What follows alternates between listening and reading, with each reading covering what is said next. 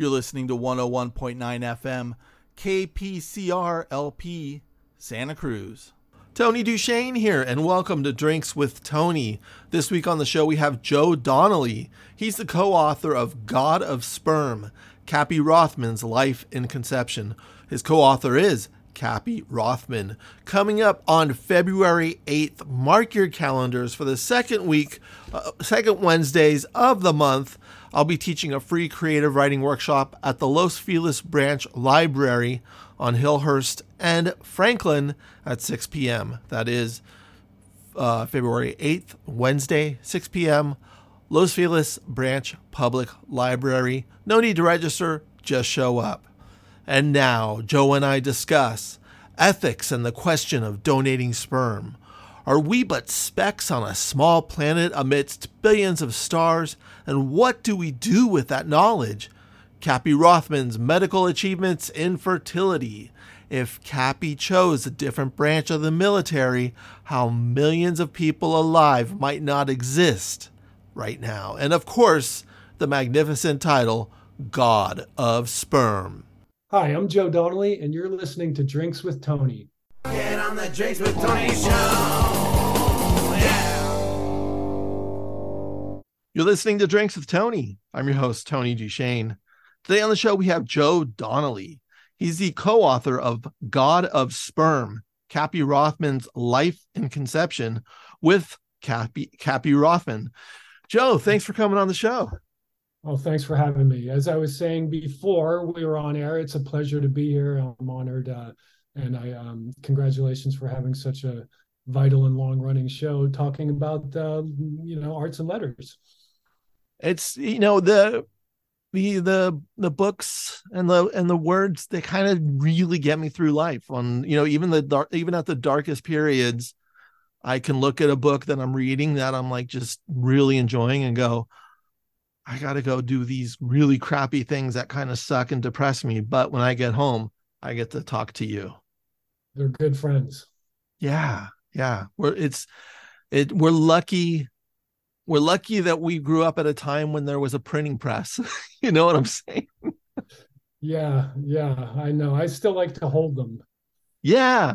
No, these people who like read on Kindle, bless them. God bless them. They're reading, right?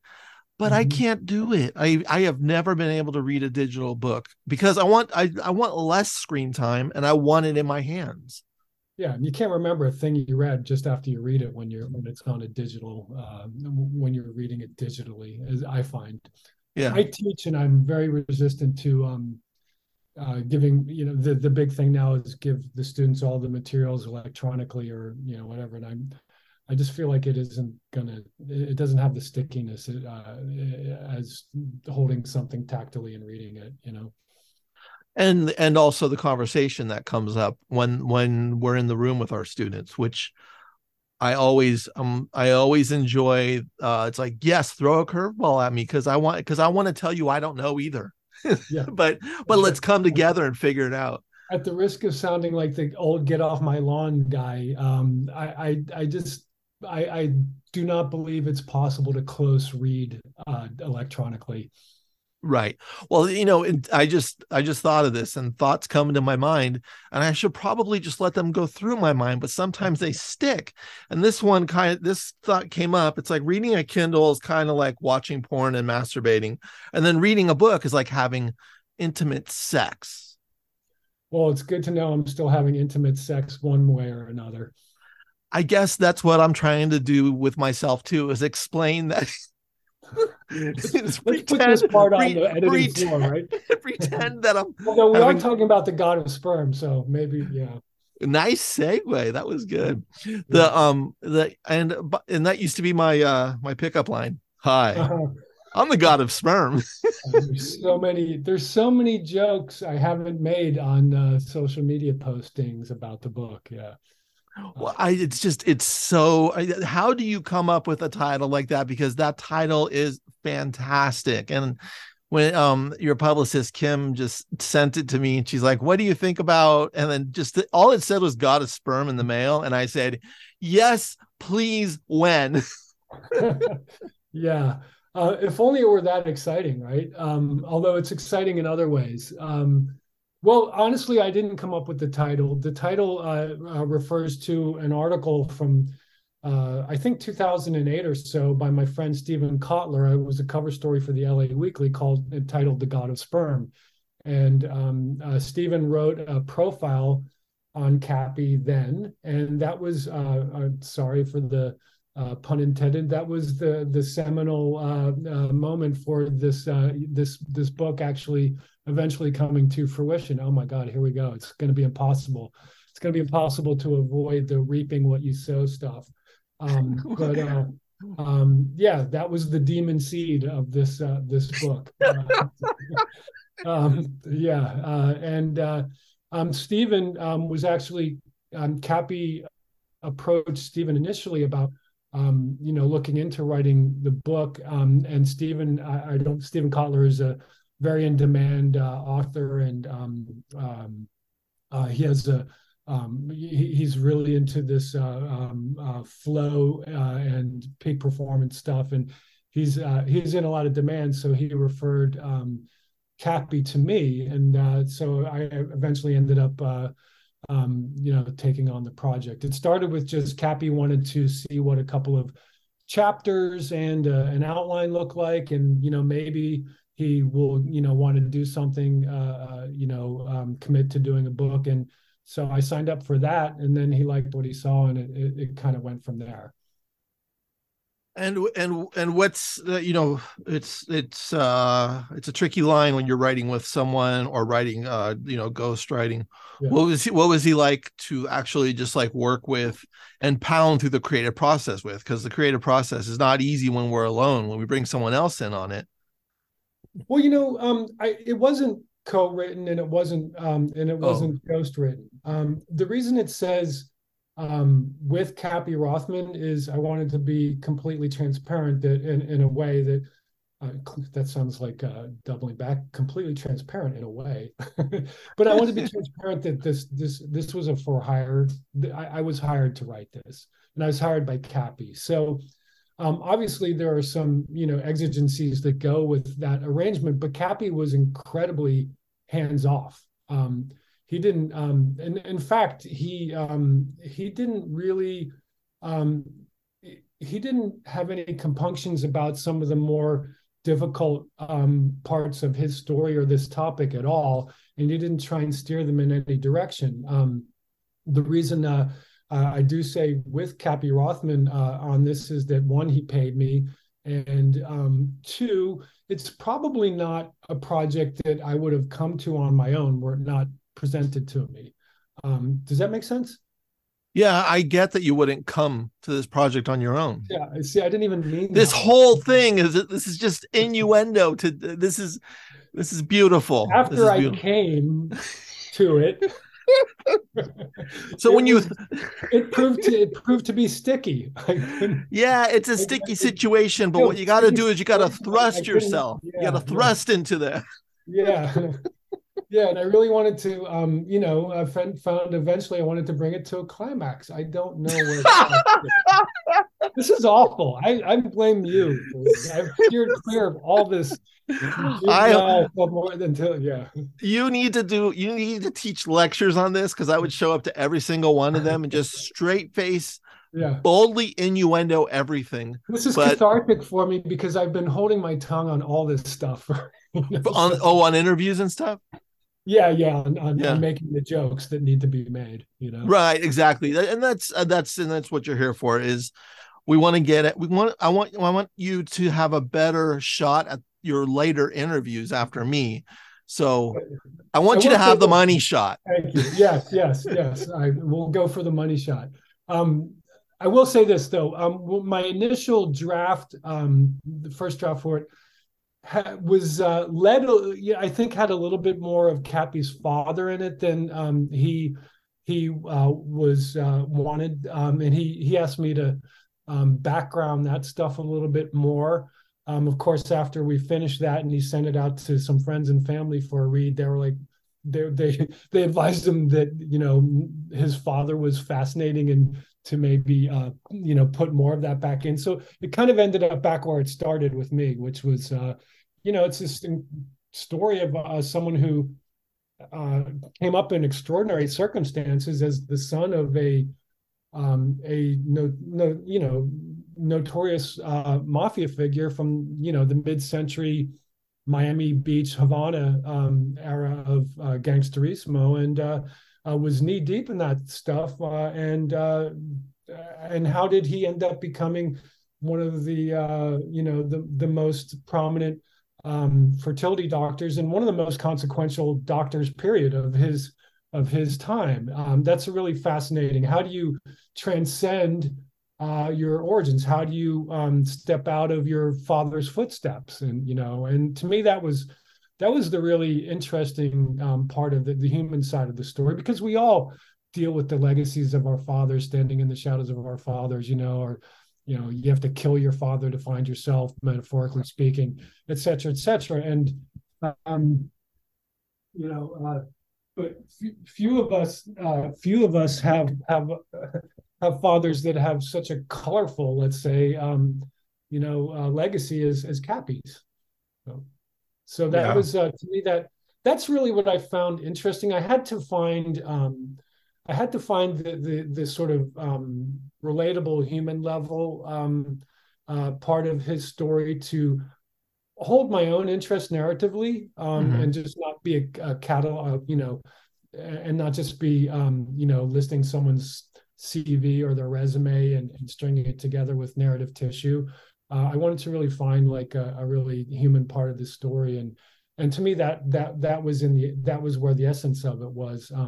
Of course, there are a lot of other societal issues that came into play as I dug in deeper, and those sparked my interest as well. So I guess what I'm trying to say is, after I got into it and signed on for it, I really felt that it was that it was my duty as a writer to try and render this story as relatably as I can, because I think it's a fascinating American story.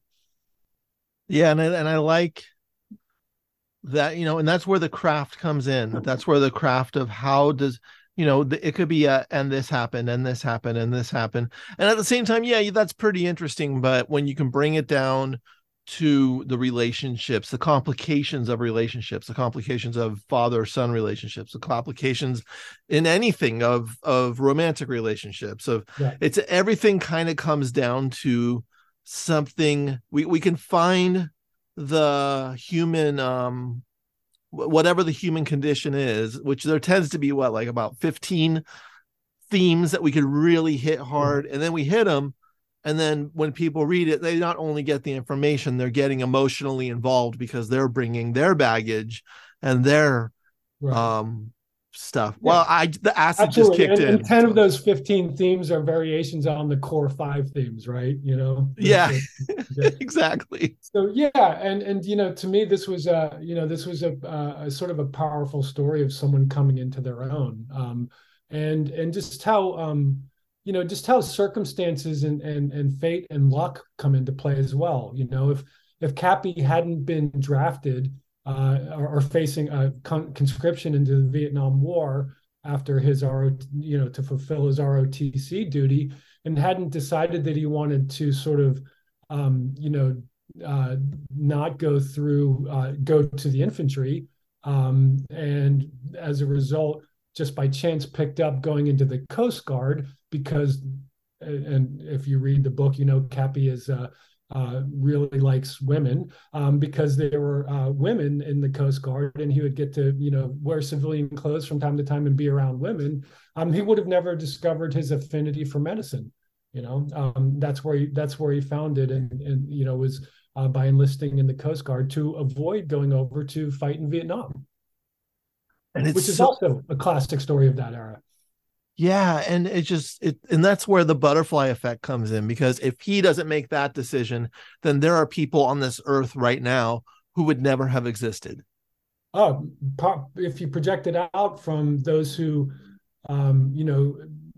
started their families through the cryobank, and then to their offspring, it's likely approaching the millions. So that's, yeah, talk about butterfly effect, right? Yeah, yeah. That's pretty mind blowing. The I I'm so blown by the butterfly effect. I wonder if I'm part of Cappy's experiment, or not, or his work. Well, I mean, many are who are just discovering that, or they're discovering that they have, siblings that they didn't know of before who are part of this butterfly effect. Yeah. And one of the interesting things about it is, and this has gotten some coverage in recent years, is after you discover your first 5 siblings from the same sperm donor, the novelty starts to wear off, and once you get into like the 10th or the 12th, it starts to have a diminishing returns effect, and it becomes disconcerting in some ways to some of these offspring of who are conceived through donor sperm, and they start looking in through 23andMe or genetic testing and finding out, oh, I've got a sister, oh, I've got a brother, oh, I've got another one, oh, I've got another, oh, I've got 10, and sometimes it gets overwhelming, and has it's not, it's just complicated, like life is.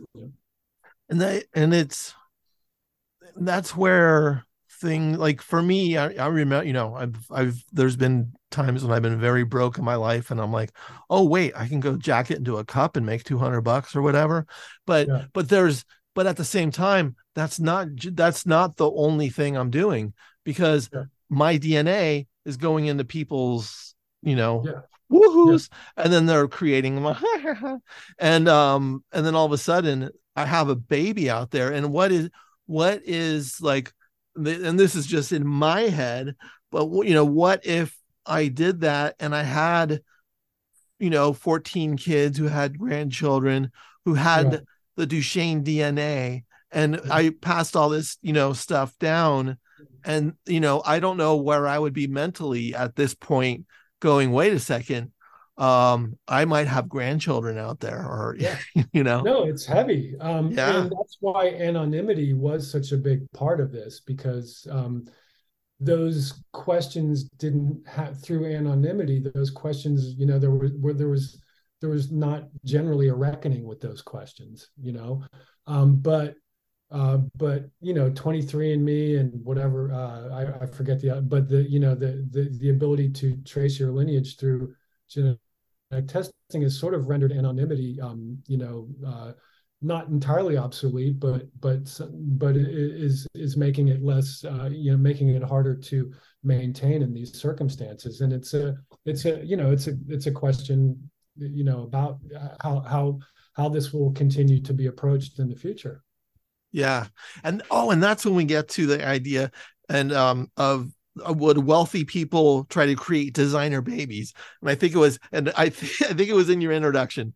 Apologies for putting you on the spot for, you're like, oh yeah, I wrote that a year ago, Tony. Thanks a lot. Thank you for reminding me.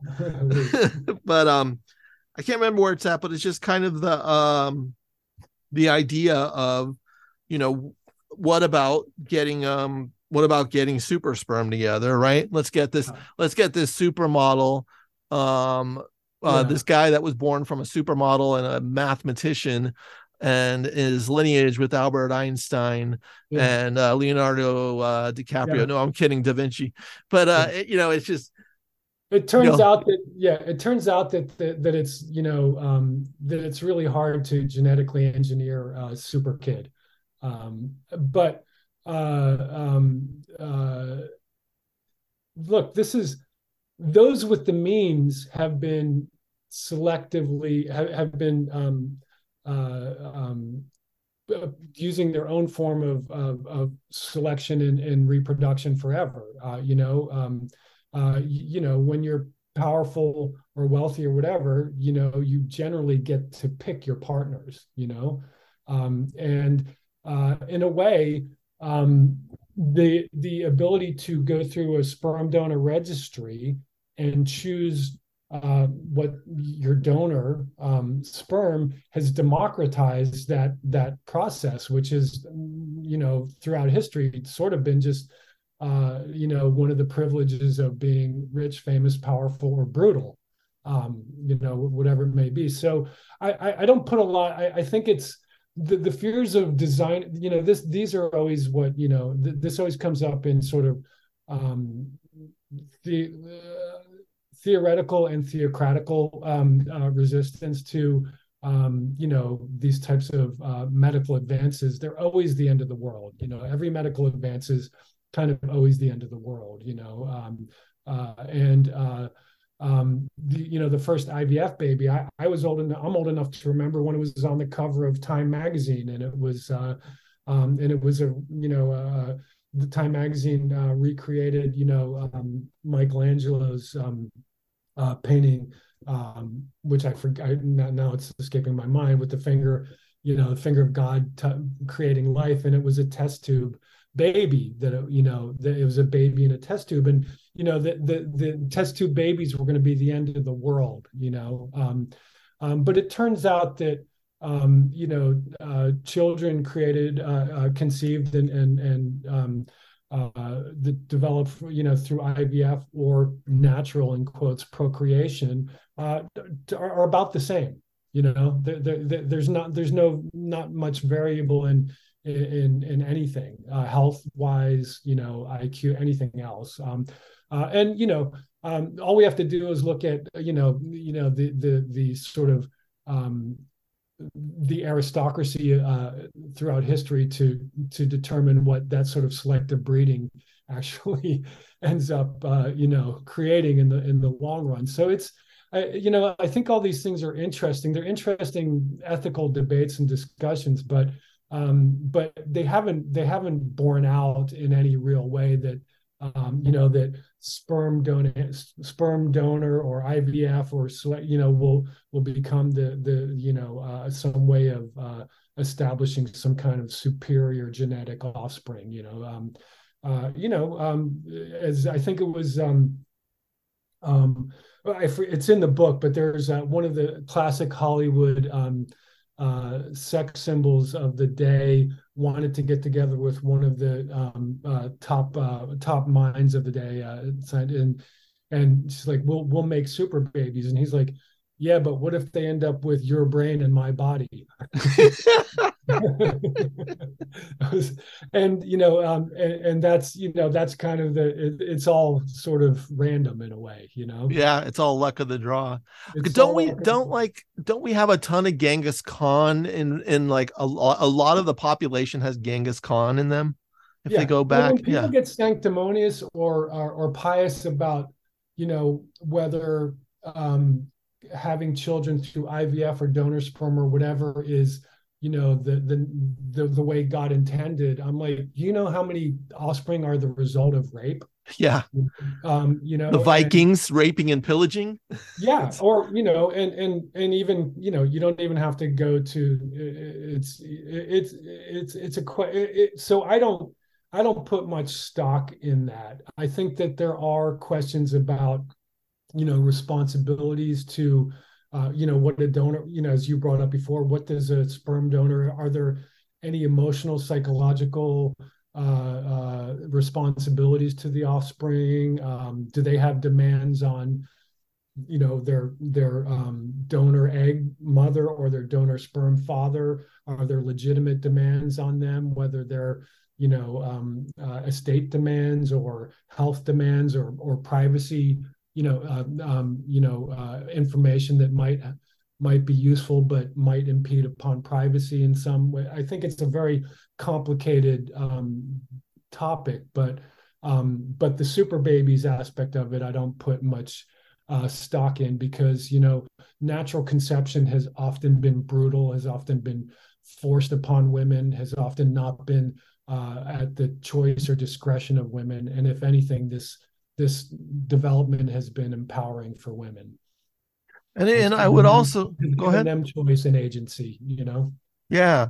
And also when there is a couple together that's really trying to, if they have fertility issues and they want a baby so bad, and they're putting this much work and this much investment into creating a baby for them, then the nurture of that environment is probably going to be in the like top 3% of what the baby would get if it was Yeah. it's gonna these there's a lot of thought, like even into adoption or into this, where it's just like these people are going to create great humans even if they don't physically create them. They are part of the nurture and environment. Well, and that child was planned for, generally speaking, and was wanted, generally speaking. A lot of children are not planned for, and are not initially wanted. Hookups, one night stands, all kinds of real world, real life scenarios, and that end up in conception, that for any number of reasons might not be optimal, and Right. and so those using IVF, those using sperm donors and stuff like that, are often, it's a very conscious, concerted effort, as you were saying, and those outcomes those might lead to better outcomes. Certainly, a lot of this is because couples are choosing to start families later in life, and obviously it's harder to conceive. The older you are, so some of that is at play. Obviously, we have gay couples that are starting families, and use sperm and egg donation and all that kind of stuff. So all these scenarios are at play, but there's a lot of reactionary religious pushback on this stuff, whereas there is all kinds of procreation and family dysfunction in those sectors that have nothing to do with any of this. Right. There's so many examples of everything gone wrong, even though when it's supposedly done right. It's like, I was an oopsie baby. I was even You're a what? an oopsie baby. My parents were teenagers when they had me, and even in therapy probably about 15 years ago, I was just like going, oh my God, what if I ruined my parents' lives? And I was going through that existential crisis. And then therapy got me, through that. But it's just, the human condition's mess as it is. So I mean, I'm among four siblings, and two of us were oopsie babies. Yeah. And and my parents got together because they got pregnant. It's very, very, very more than likely they wouldn't have ended up with each other, or wouldn't have chosen each other except for that. Yeah. And there's all kinds of fallout as a result of that. Yeah. It'll be strange, like 500 years in the future, how they'll look back at us and just see how archaic we were. We'll be the dark ages to them. For sure. I mean, meanwhile, I don't mean to diminish, and I don't intend to diminish the the ethical, the actual very real ethical questions that do arise from these this advanced reproductive medicine. They do exist, and they're not settled, and I don't pretend to have the answer to them either. I don't think it's, when you really boil it down, I mean, sometimes I just look at this world and it's so much chaos, and how are we not we function. How do we function as human beings on this spinning planet? And there's so much that we don't know, but life goes on and we move forward. That this sperm donors and in vitro fertilization is such a small piece. It's such a speck on this larger thing. And Yeah. sometimes I just, and it's a great, the God of sperm. There's the idea, that, sometimes we believe, well, sometimes I look at myself and I'm like, okay, well, I'm the God of this vessel, this body, and then it's just like, what the hell do I know? Yeah. It's I'll fully admit I've been studying astrology, so that's kind of blowing my mind because I'm learning about planets, and then I'm just like, we're so insignificant on the timeline. At some point, we're all insignificant on the timeline. That's part of what Cappy's fascination with sperm is, and it's also somewhat where the title comes from. There's billions of stars in the universe, and he liked to go out he'd climb El Capitan, and he would look at the stars, and he would camp out, and he would watch the Pleiades, and all that kind of stuff. And he'd think to himself, there's a massive universe of stars out there, and there's a massive universe of life within us as well, that's represented by the billions of sperm cells that we carry in our bodies, and eventually and put out into the world, literally, to create life. And I think the analogy for him was kind of he's very Spock-like in a way. He's pragmatic and logical and scientific, and I think he could not help but think about and be interested in the interverse that we have, and found it, I think, as profound and as vast as what he was looking up at in the night sky while he was on top of El Capitan in Yosemite. It's all in some way, and Cappy's not an overly reflective, or I would think mystical person, but I think it's all about the bounty of creation and life, Yeah. When did you start writing? When did you find the godlike gig of taking an empty piece of paper and making something on it? It was a long and arduous process, to be sure. What happened was, and this will be the boring part, so you have to edit through all that. The boring parts are the fun parts. That's okay, cool. Let's Dear be boring. Listener, forgive me while I go. You need not be forgiven. Forgive Tony, thy host, for he will not edit thy tape. Well, I was coming back to LA after a couple years stint in Santa Barbara, where I was running an investigative news site, and my wife and I moved back. We had been in LA for years and years, and then we had a couple years in Santa Barbara. And we came back, and I was just I was in the gig economy at that point, and just trying to.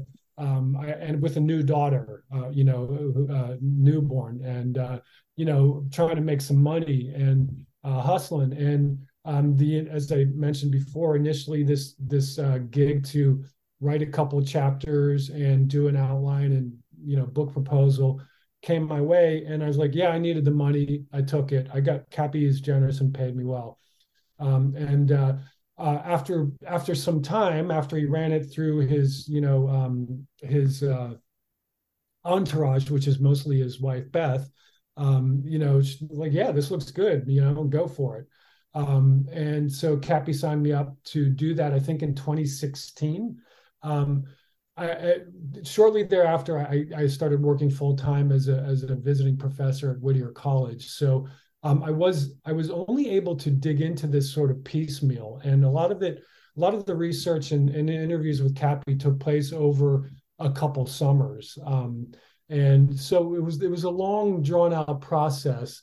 I did a lot of hours and hours and hours of just talking with Cappy, interviewing him, and doing a sort of journalistic deep dive as much as I can, and trying to dig out his anecdotes, his stories, his memories, which he's 85. So his recalling when we started wasn't as sharp as I think you admit as it might have been, 15 years ago. So I ended up supplementing a lot of that with sort of deep research into the milieu in which he came of age in Miami Beach, in his father's world. TJ Havana's book, TJ English's book, Havana Nocturne, and the other one, Gangsterismo, who's the author's name is not on the tip of my tongue right now. They're both cited. They were really important for me to get a sense of how Cappy's father was living and what he was doing, the people he was surrounded with. I'd love to get those names right if you get a chance to. I could run out to the other room and find them if you want. What's good is we like to present ourselves also as middle age and forgetting things. So. Yeah, I'm totally spacing. Yeah, sorry.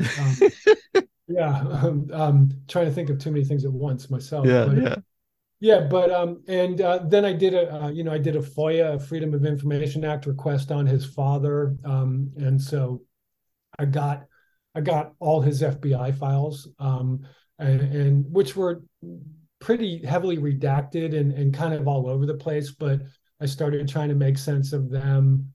I interviewed his family members and did a lot of research on the history of sperm banking and IVF and all that kind of stuff. And so just kind of tried to bring it all together in a story that is Cappy is the central figure of, but is also,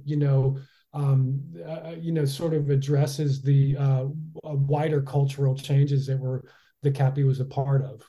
Yeah, especially in those years. And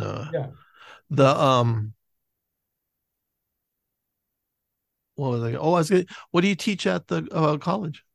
I teach English and journalism. Oh yeah. Yeah. So was journalism kind of your forte when you realized that you wanted to be a journalist? Because you did investigative journalism. Is that the? Yeah, I've done all kinds of journalism. That's been my primary function, primary job since I was about 28, I guess. Yeah. Jack Calhoun was the author of Gangsterismo. So Havana Nocturne is TJ English and Gangsterismo is Jack Calhoun, and those were both very informative for me to sort of capture the essence of that Miami Beach, Havana era of the mid 50s to early 60s. You just reminded me of a book I really enjoyed, and this was probably 20 years ago, called Dirty Havana Trilogy, and I can't remember the author right now. Yeah. But it was just, I don't know if that author's still alive or not. I remember he was still alive, and it was so just beautiful and kind of gritty, and really just showed life of Havana, and I love those stories that they just bring you in there.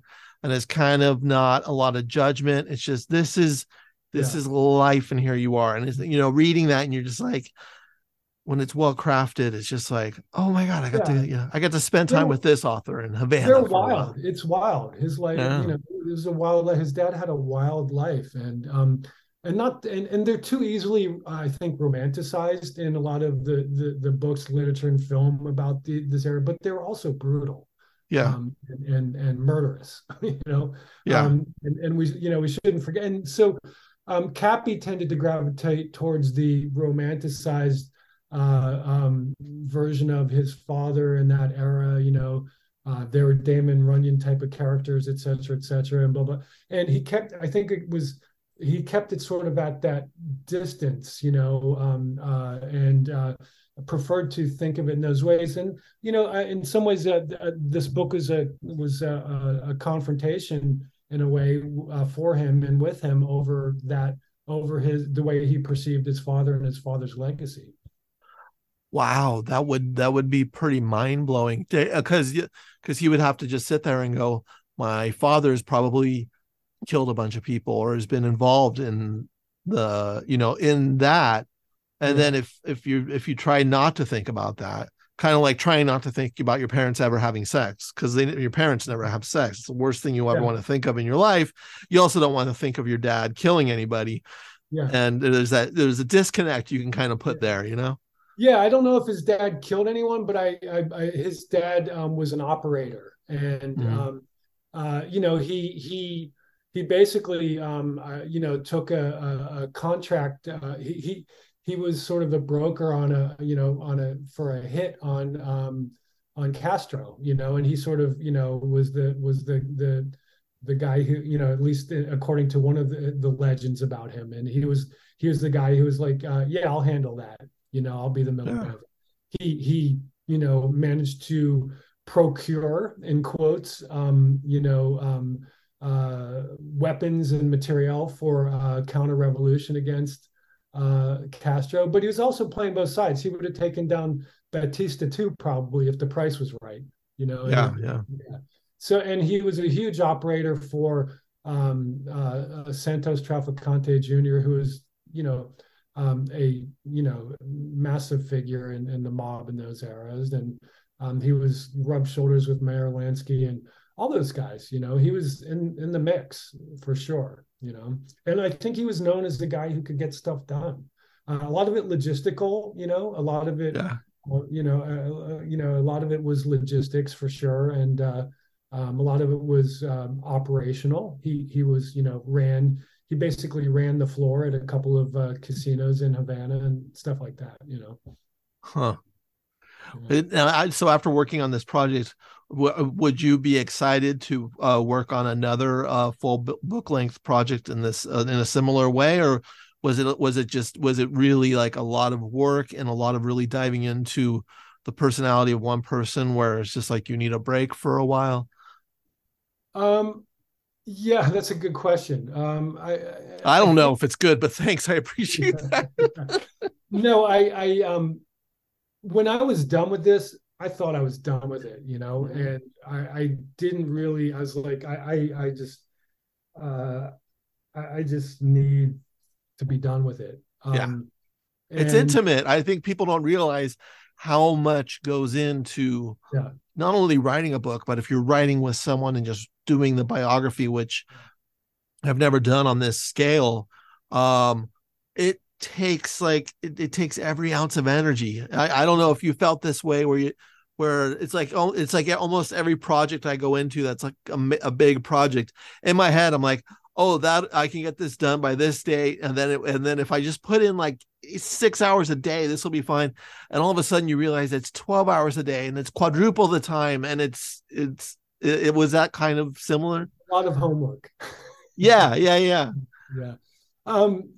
you know, and I you know, I've written so much stuff over the years.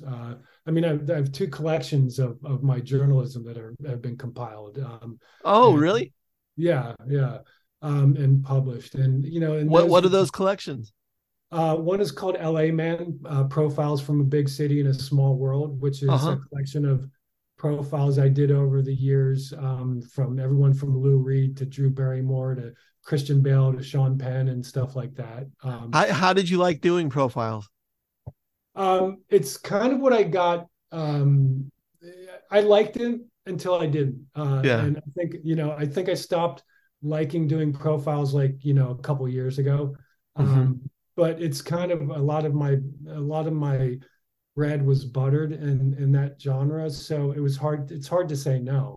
Because I did too for San Francisco Chronicle. I would profile authors twice a month. Right. And it's sometimes you really have to gin yourself up for it, right? Yeah, and there's other times where you just think, oh my God, this person's going to be so great and so interesting, and then you just get to the interview and you're just like, oh, you got to be kidding me! This person has nothing. Almost immediately, right? Almost immediately, and you have to find a way to stay present and do it.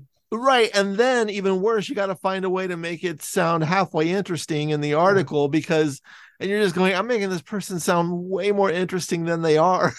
Yeah. Well, I mean, I think that's the job as writers, and particularly journalists and those doing profiles, biographies is, you know, there's most people are interesting. Yeah. And you have to find what's interesting about them, and that's really and if you don't do it, it's going to show. And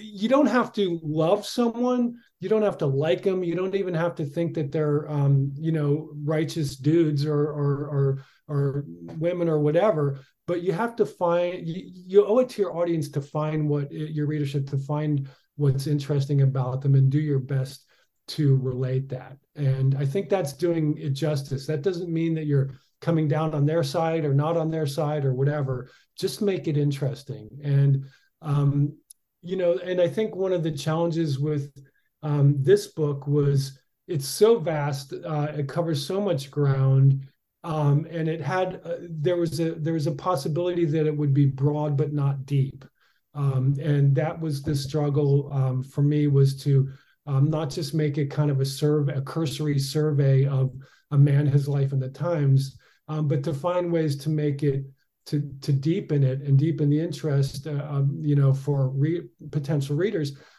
because I don't think I'm doing. Cappy would admit as much. His ability to remember the details or the rich anecdotes and stuff like that was not like it was, for instance, great storytellers that I've interviewed, like Sean Penn, profile, who just, whether his biorhythms were right or not, we got together, spent a day together, and it was rollicking, and that's easy when someone just throws it in your lap, and has, all these anecdotes, these stories, these humor and all that, all that kind of stuff. That's great.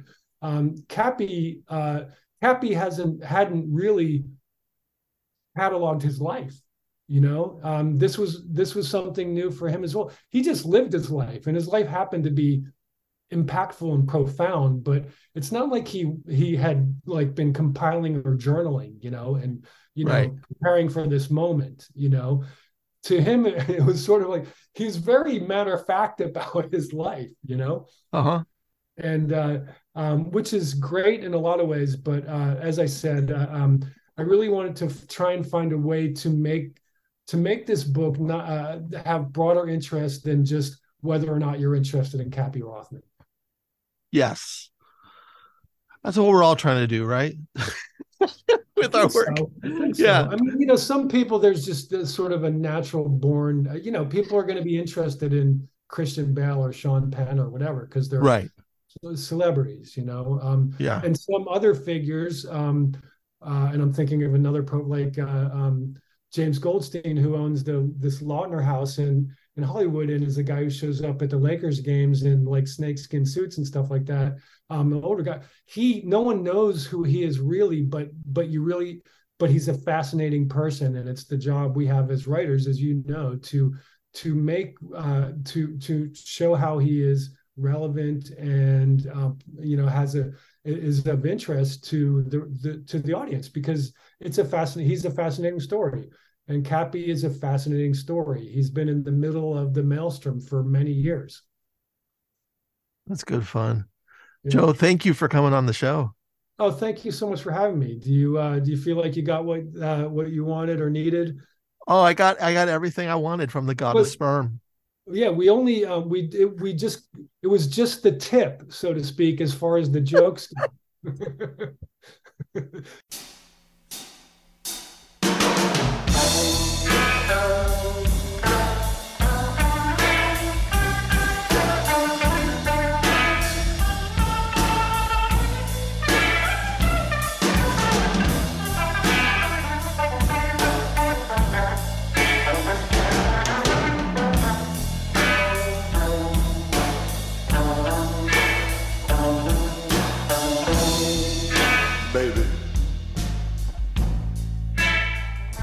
Baby, let me put it in. Let me put it in, baby. Let me put in a bid for your love, sugar. If you just let me put it in, mama, I'll be true. I'll be true. baby. Baby, let me put it in. Let me put it in. Let me put it in a bit for your love.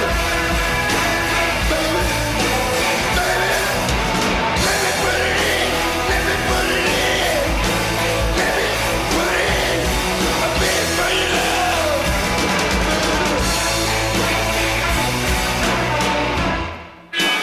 Ooh. I wanna put it in, mama. I wanna slide it in, baby. Let me put it in, mama. Let me put it in. Let me put in the bid for your love, baby. Let me put it in, baby. Baby, let me put it in. Let me put it in. Let me put it in a bit for your love. Ooh. Baby, let me put it in. Let me put it in. Let me put it in a bit for your love.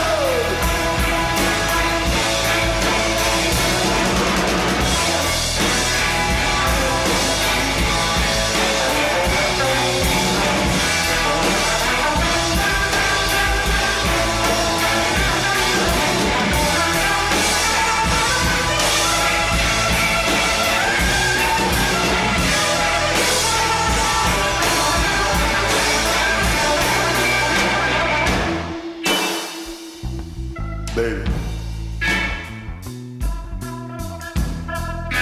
just let me put in a bid for your love, mama. Let me slide in a bid for your love, baby. Let me ooze it in a bid for your love. Baby, let me put it in. Let me put it in. Let me put it in a bid for your love.